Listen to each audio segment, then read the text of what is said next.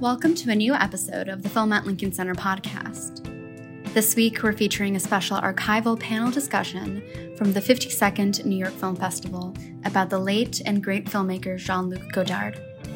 Listen to the panelists, including The New Yorker's Richard Brody, former MoMA curator Lawrence Kardish, Goodbye to Language star Eloise Godet, and critic Max Nelson, discuss Godard's work and career with moderator Eric Cohen from IndieWire. Tickets to the 60th New York Film Festival, taking place from September 30th to October 16th, go on sale Monday, September 19th at noon. Don't miss this anniversary milestone edition and explore the lineup at filmlink.org/NYFF. Everybody here has different understandings of who Godard is. You might say that Godard is a personal connection that, in some ways is sort of abstract for some people. But Eloise, for you, it was obviously a practical connection because he directed you in this film.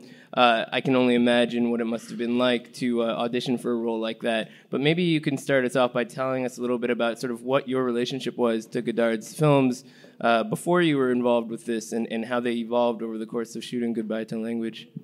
I think I was like a lot of people here in the room, like completely fan of a lot of his movies, early movies. Honestly, I didn't know the 90s movies. So I discovered it before when I heard that I could meet him.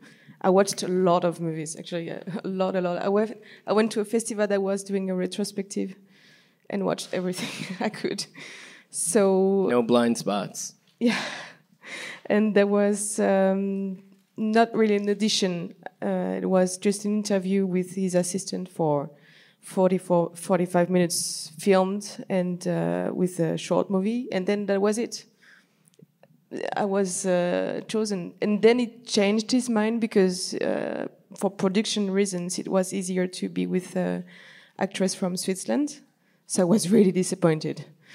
And then it didn't work out very well, so he said, okay, I'm gonna meet Eloise again, and then we met for the first time during half an hour talking very simply. I was pretty stressed, but he made it so just natural and easy that I just went out of this meeting completely happy and jumping all over the place like, he's just a nice guy, it's going to be fantastic. I wasn't sure at all that he would take me for good, but then the day after I had another appointment and yeah, that began like that. Saying he's much cuddlier than meets the eye. Can I ask a quick question? Eloise, did you ever ask him why he chose you? Actually, no. He never told you? No. Is that typical, Richard, from your research? Depends. Some people, he said, it's for your voice. Or At the when I met him, I was very looking like Anna Karenina with the like that. But he told me no, make them grow. I don't want that. Because you can see the interview process sort of in Éloge de l'amour. The way people are reading texts. That's in effect part of the audition. He wants to. Yeah, I just had to read one page. So tell us a little bit, what was it like to be directed by him once the shooting actually began? He was really precise about everything, like just like music sheets. Like you just say one word, you just do 3 steps, you do one more word, you just push the table, then you turn. It was just that, but no psychological background, nothing. And if I asked questions, he was teasing me, saying, no, you won't have any questions. So I couldn't. When people ask you what this movie actually means, you have plausible deniability. Actually, would you be able to say what it means? It's really difficult to have just one story about this movie. So, Larry, your experience with Godard was very different from, say, being an actor in one of his films. Can you elaborate a little bit on sort of how that evolved over the years? Sure. To me, Godard, is a brilliant artist. And for me, a totally non-narrative filmmaker at this moment in his career. We at MoMA, I worked there for 44 years, and we commissioned a work by Godard called, which ended up being called The Old Place. And my experience with Godard has been one of kind of constant betrayal in a way. I mean, he is not someone to be fully, in an economic sense, trusted. We had, but our experience with Godard started before that when we did a major film retrospective called Son Image, in which we had my colleague Mary Lee Bandy published, edited a book about him. I got together all the films and videos at that point, and it was a kind of it was a labor of love. And he was supposed to come to the opening, and the night before the show opened, we received a 16-page fax saying why I'm not coming, and I found the explanation somewhat tendentious, and we were in a fury. But the show was a great success, because the works are so powerful and original. Then I had a contract signed by him. Colin McCabe and I went to Roll to have him sign this contract for a work that he was to deliver on the occasion of the millennium, and he was going to. The work was going to be made in 35 millimeter. It was going to be at least an hour. He was going to deliver it with subtitles. He was going to come to New York to shoot at the Museum of Modern Art, and with the woman who was basically the trustee who financed it. None of that happened. And what was delivered was something else. I thought it was a diminution of what he'd agreed to do. And not only that, he basically gave the work to a DVD producer elsewhere, not respecting MoMA's copyright, but taking the idea that, in France there is the artist's right, there's the moral right of the artist. So there are a lot of kind of questions about working with Godard, but he does deliver something original and strong, and the work, even though it is, for me, emotionally disengaged, intellectually it's very much engaged. So, Richard, one of the things that Larry seems to be hitting on is that, he's not the easiest guy to work with, even though, the end result sort of speaks for itself. And yet, as Eloise says, there's a precision to the way that he sort of puts his vision together. So, given the fact that you scrutinized his entire body of work for the book that you wrote, how do you sort of reconcile those two things? I mean, it's very challenging to kind of collaborate with this person in a medium that's sort of based on collaboration to some degree, and yet the precision is always seems to be sort of intact to some degree. There are many possible interpretations of the term collaboration, and I think Godard has his own ideas on the subject. And I don't mean that ironically. He's always sought a particular kind of engagement or involvement on the part of people he's worked with, but not necessarily the kind of collaboration that is reflected in the classic director-actor relationship of defining a character, possibly improvising in the course of a shoot, but more of an intellectual engagement with the material of the film, the text that the film is based on, the underlying subject of the film, even the title of the film. For instance, one of the things that interests me is in other shoots of Godard's, he would spend time talking with the actors, in the lobby of the hotel, and it's imaginable that he would say to you, well, what does Adieu au langage mean to you? Like, well, what does it mean to you to be in a film called Adieu au langage? That's exactly the sort of thing that he very often did in particularly the films of the 80s, 90s, where he wanted actors to be engaged with him in let's say the ideation, the intellectual creation of the film. There's that wonderful line in this film, I detest characters. He detests characters. It doesn't mean he detests people. On the contrary, it's that he has particular ideas about what constitutes the cinema and how his actors are supposed to project identity and ideas in a movie, which is both based on but different from what happens in the classical narrative cinema. All a long way of saying that, for instance, Eloise, I'd like to plug a piece that Eloise wrote for Cahiers du Cinéma, a wonderful diary of the shoot. And, she talks about something that's been going on with Godard from the very start of his career, namely, 99% of the shoots that exist have a schedule where the actors and the equipment and the crew are all supposed to show up at a particular location, at a particular date and time, and shoot what they're scheduled to shoot in the script at that point. Godard has never really thought of shooting a movie like that. He has, to use a fairly simple metaphor, thinks of it as more like being an artist, meaning if on a particular day you don't feel like painting the apple but the pear, or you don't feel like painting anything at all, well, then that's what you do. And or what you don't do. And part of the process is economic, which is to say he learned very early on that you can't control your shoot schedule unless you control the money.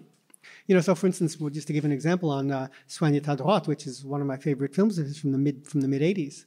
Half the budget went to the shooting of one scene that ran about 10 minutes. It was an airplane scene, and rather than shoot in a studio, they rented an airplane and shot, every day, twice a day, going and coming between Paris and I can't remember which city in the south of France, and they had about a half hour to shoot, and so they shot an hour a day for a month, and that was, half the budget of the film. And the scene was 10 minutes or so. So collaboration, his precision is intellectual. His precision is like, he wants gestures. He wants an actor to read a line. He wants an actor to read a line in a straightforward way. He wants a gesture. But there's something very classical about this. I mean, I'm sorry for going on so long. But one quick thing. Fritz Lang did the same thing. Fritz Lang was not the kind of guy who would speak at length about motivation with his characters. Hitchcock was not the kind of guy who would speak at great length with his actors, rather about motivation. He wanted them to take 3 steps, turn to the left, say the line, take a step to the right, and look up. And when Godard does this, people think he's weird. When Lang does it, or when Hitchcock does it, well, they're being classical. But I think that Godard is not being weird. I think he's, in fact, being extremely classical. And that in this film, parenthetically, there's something amazingly classical. In a way, something more classical than there has been in a lot of his films for a while. Max, do you feel similarly that this is actually a classical film, despite murmurs to the contrary out there? I think there's a good case to be made for that, and especially that it's kind of aping what we might call a very classical genre. I mean, the elegy, which he's been kind of working with for at least 25 years, possibly before. I would date it at least back to King Lear. You can make a case for Passion as kind of being the start of this tendency in his films to always be kind of announcing the death of something, and for a long time, I think the thing that has been at an end in his films is to some degree Western civilization itself, the whole of kind of Western civilization. But what's going on, I think, or has been going on for a long time in his relatively recent work, is to stage the film as a kind of elegy, announcing an end, and then, instead of stopping there, try to stage a resurrection of civilization, of cinema and cinema technique. And in that sense, I think the films do kind of have this strong classical element, because in some sense they constitute an announcement of the cinema and an attempt to bring the cinema back to something like its origins or something like its beginnings. In this one, actually, I think there's a kind of departure from that. I think the clue to the departure starts in the title. It starts in in him announcing goodbye to language itself, which I think puts this kind of what we might call a redemptive kind of project or a messianic prospect kind of in jeopardy. I'm not ready to say that he's completely abandoned that project or abandoned Western civilization, but I think there is a turning away. I think you get that even by looking at just the comparison between this film and Film Socialism, his previous film, which was such a kind of globe-trotting, cosmopolitan movie, kind of exposed to so many different places and continents and cultures, whereas this one was shot mostly in his backyard. And that, I think, is revealing. But I'm not sure what to say. May I say something? Yeah, I think that the title is definitely ironic, since language plays a very strong part, and it's more like puissance de la parole, which he also said almost goodbye to language.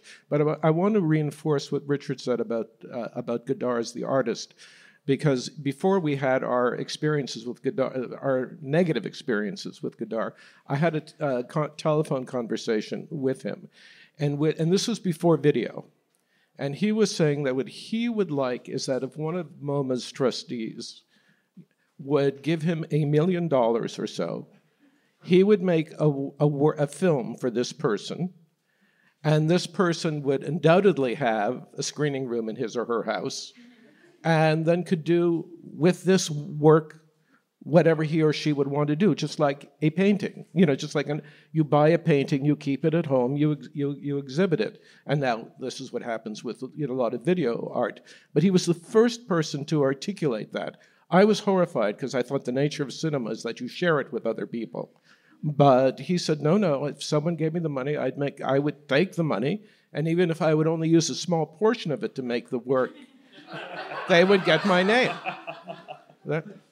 I just want to, I want to address what Max said, because I actually think the opposite. I think I love the fact that you use the word resurrection. I think you're exactly right. But I think that this is actually a remarkably, let's say, resurrectional work. I think that goodbye to language, hello to cinema. Language for Godard is a parody. He doesn't mean goodbye like goodbye poetry. He doesn't mean goodbye Solzhenitsyn. He means goodbye chit-chat. Goodbye to the way that language is used on television, to use the expression that he's so often used. Look at the end of this film. It's actually an amazingly redemptive ending. He's so many of his films he eats his young at the end. Yes. And this one, on the contrary, he's gentle, he's giving a lesson, he's restoring an old-fashioned technique and sending a young person gently off to create, which is not the way he has generally looked at young creators in his earlier films. That's true. Oh, sorry. I just want to make sure to work Heloise into this conversation because we're getting really deep into the text itself. I get it. You talking just a little too fast for me, if I may. But otherwise, I get it, and that's very interesting. Let's keep going. One thing I would bring up is that the legacy of this film has been a fascinating one since the first screening at Cannes, where someone shouted Godard forever before the film began, and then there was applause during a key moment in the way that he used 3D. So I'm curious what surprised you about the outcome of the film itself, having participated in its creation, but at the same time, being able to watch it now from a distance. During the process, during the filming itself? Afterwards. It wasn't... can you reformulate the question? I don't know if I get it. Really. Did the film look the way that you expected it to? Was it the film that you remember? Yeah, actually, yes, because I had a script big like that with a page of text and a page of images. And it was exactly what it had to look like, but it never really looks exactly the same because the editing is fantastic and doing the whole movie, the sound also, the sound editing is so surprising. You cannot guess what he's going to do with your voice, cutting your voice from your image. We had a lot of scenes shot that are not in the movie, but the sounds are still here, the voices are there. So I was surprised about the results at some point, but not that much about the general ideas and everything. So the ideas, maybe we should get into that a little bit more. He wouldn't tell you what it means, but what does it mean to you? To me, it was a story of a couple, couple having trouble and going into deep fight. I almost had a scene where I had to kill my lover, but he was kind of suddenly shy. I didn't want to make it anymore, as if it was too violent for him at that point. There was supposed to be blood. I think in the second part of the movie there's blood in the bathtub. But for us, the first couple, it was like, I don't feel it right now. Maybe he was too tired or too emotional about that, but he wanted us not to be that violent to each other. So we mostly were the couple that had problem to express their feelings, but not really fighting to death.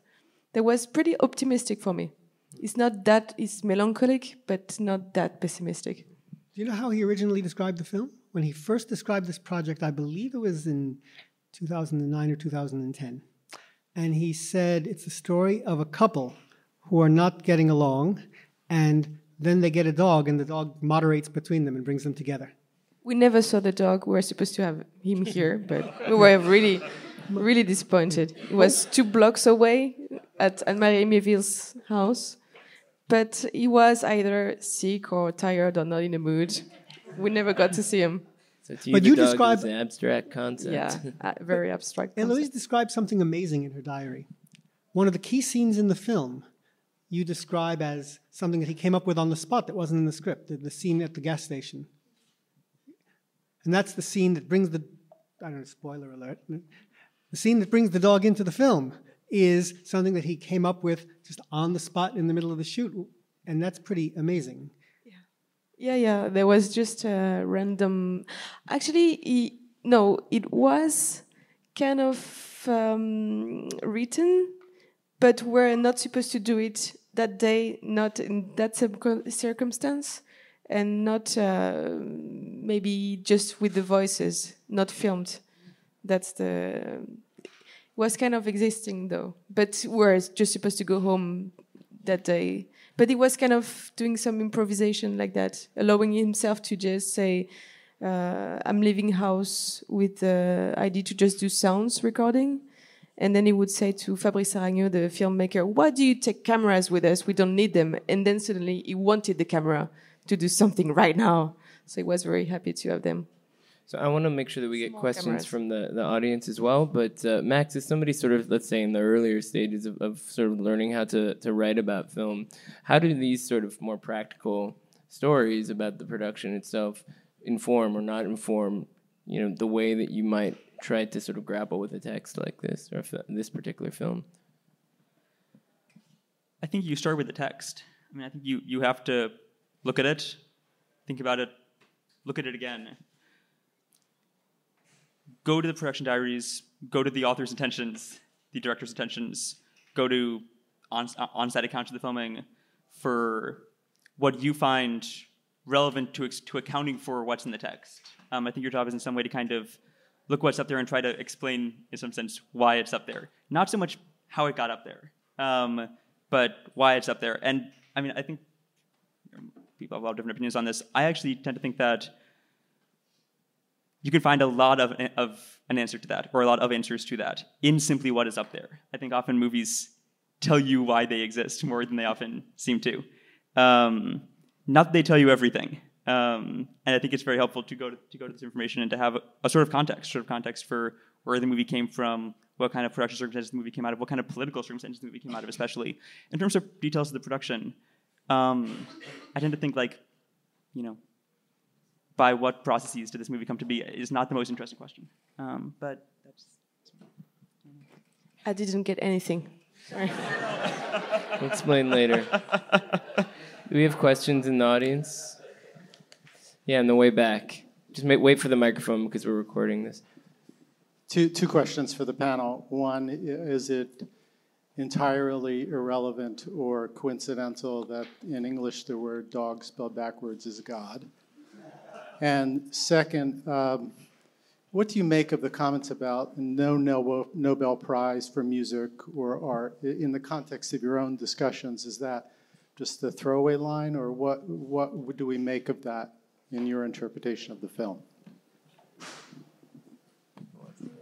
Well, I think that Godard plays with words, and he was obviously aware that dog spelled backwards is God, and you can make of it what you'd want. And secondly, I think that Jean-Luc would love to win a Nobel Prize as an artist, not a filmmaker, but as an artist. That's my reading. I was thinking that, it's for instance, I just want to throw something in parenthetically because it's kind of hard not to address this without mentioning it. This film is full of references to his own other films of his. Like the Solzhenitsyn line is in France Tour des Tours des Enfants, and it's also something he said to me when I met him. There are lines that are from King Lear, the bit about abracadabra, Mao Zedong, Che Guevara, the blank book from In Praise of Love, the gas station from Hail Mary. There are little snippets of his other films here. But one of the things that is important for Godard is the contrast between let's say, the essence of the art and the glory, the public image, the fame that it creates for itself and for the artist. And I think what he's trying to say is, literature comes at you with its chest swelled out, so to speak. There's a kind of pride of place of literature in the arts. Language, adieu au langage, farewell to language. It's that kind of literary bravado, that literary pride that is for him part of the problem with bad movies. The movies that he would love, or that he loves, have more music and more art, the kinds of arts that do not have Nobel Prizes attached to them. I think one thing to say is also that it's a really cheeky movie, and it's a really funny movie. And Godard is always kind of throwing in little digs at his enemies or throwing little points of self-aggrandizement into his movies. It's something he's been doing for a long time. When he worked the Norman Mailer episodes into King Lear to some degree. So part of what makes it hard to read these movies sometimes is that they don't often function just purely, maybe this goes back to what you were suggesting earlier, self-contained texts, but that they're always, in fact, pointing to kind of settling personal scores, maybe you could say. Yeah, Jim. First of all, thank you for this panel. Thank you all for participating. Just wait for the mic so we can record. I said thank you all for participating, and thank you for the festival for having this. This film I'd like you to talk about, though. This film, for me, is quite spectacular, and it moves forward in his own creativity for me. Once I gave up trying to understand it, it was such a spectacle of visual pleasure and nature, of all things. And I'd like to know individually what you saw and see in this film that is different in Godard's journey.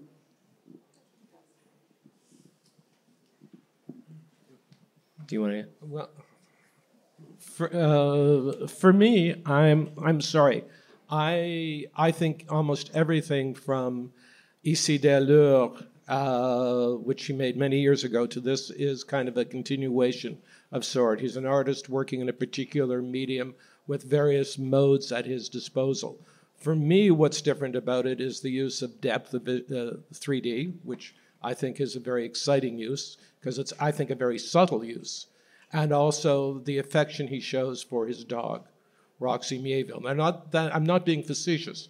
I think that there is a tenderness there that has not been in his other work, for me. But I think in terms of style, other than the use of the depth, it's still a continuation of what he's been working on, his canvas, for the last 20 years. Anything to add from before? Yeah, I think there's a lot of love towards his dog, but also towards his characters that are representing maybe what is his biggest fear, to lose love and don't know what to do with it and deal with the everyday life. I think he's really scared with that. He's living by himself. He's really a lonely character. And talking about couple and love is a huge thing in his cinema.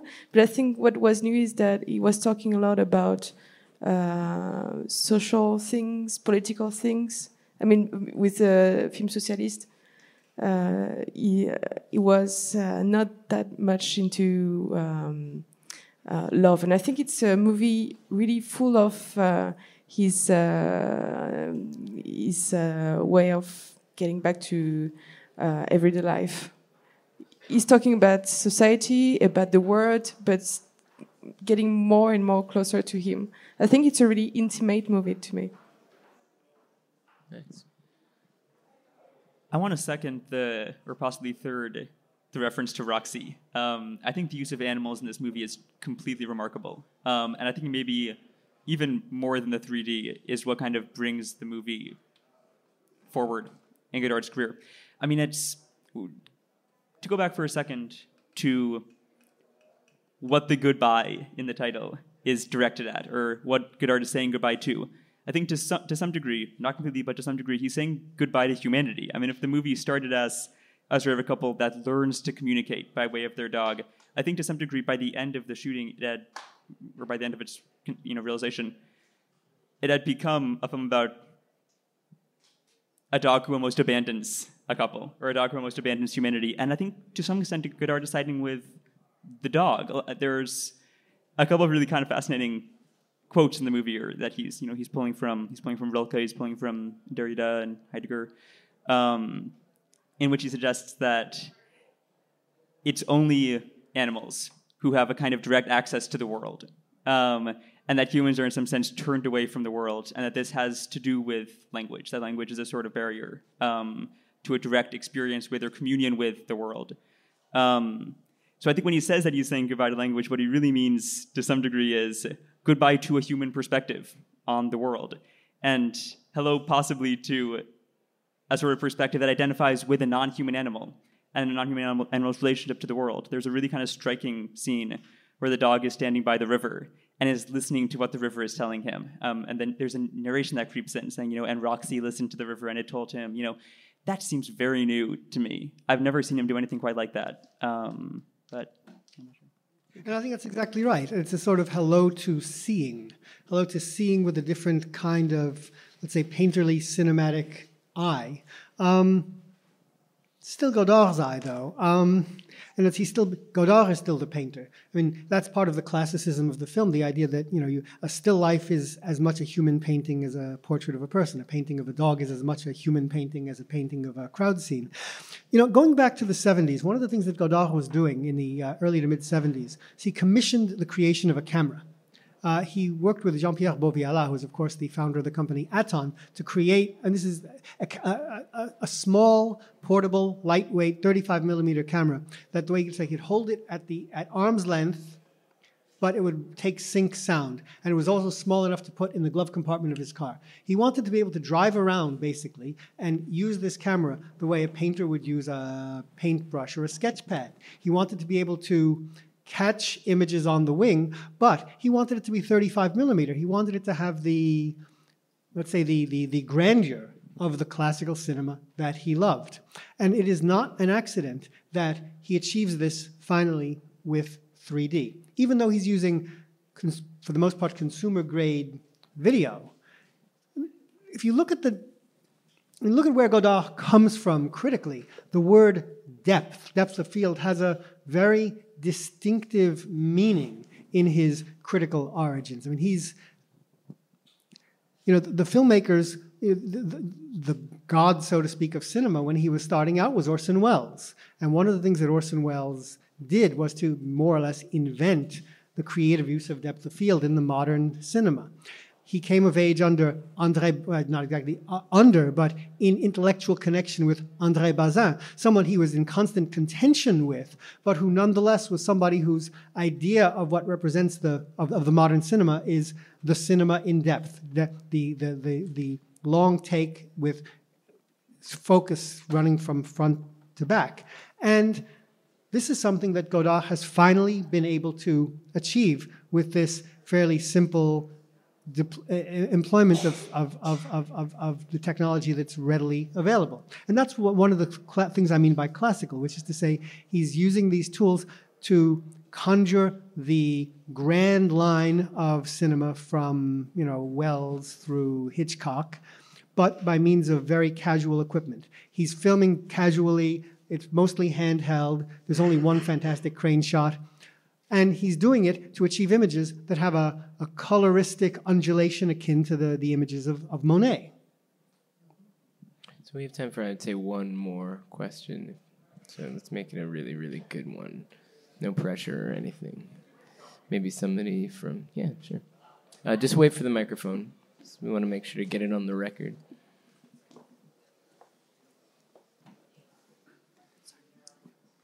I've been wondering for a very long time, for me, and I don't know the critical if this has been written about before, but Godard's, say, 60s films, maybe going up to early 70s, there was this joie de vivre, the excitement, and a lot of it paralleled his relationship with Anna Karenina. How do you pronounce her name? Karina. I was wondering if, and I know he sort of said when he was questioned at the time, like, oh, that's boring to me now. I'm doing this other thing, and that's that. But it seemed almost psychologically like having to do with the end of his relationship. And I was just wondering what the expert view is as to why, because he said, I'm never really going back to those. And as far as I can tell, he hasn't quite. Yet he was such a master of it, and it was so wonderful and fresh, and he certainly could still do it, I think. Or I'm also asking, can he still do it? And just if you could discuss that change from that earlier films to his... I think Richard should do that. He just wrote the book, and it's a great book, by the way. You should read Richard's book, but you talk about this. Oh, it's a terribly long story, and I kind of... but no artist goes back. In short, no artist goes back. It's not that he lost his technique. I mean, he went through many changes, political, personal. The relationship with Anna Karina was not exactly as joyful as you might be led to believe from seeing some of the elements in the films. Or rather, you can also see the other side of the relationship in the films. The films in the mid-'60s were films of crisis, were films of dissolution, romantic, political, personal. He had certain intellectual goals, and I don't mean that he wasn't able to fulfill at the time. He was looking for a certain idea of cinema. It took him a very long time to begin to work it out. It was related to the possibility of working through the history of cinema by means of video.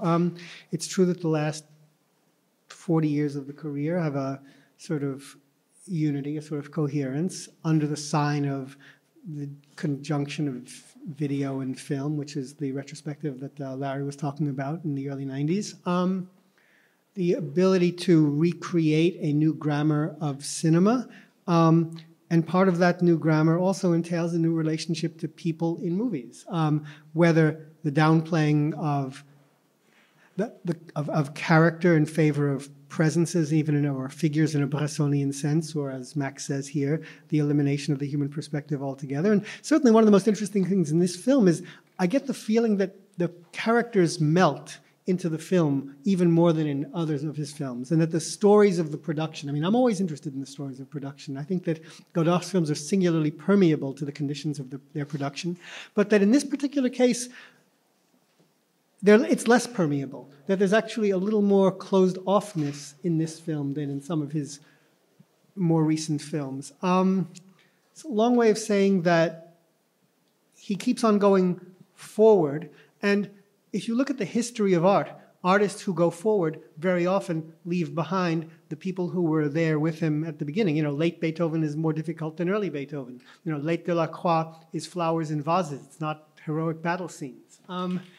Late period art tends to have a certain abstraction, a certain difficulty, and Godard's does too. It's just that for Godard, things got late early.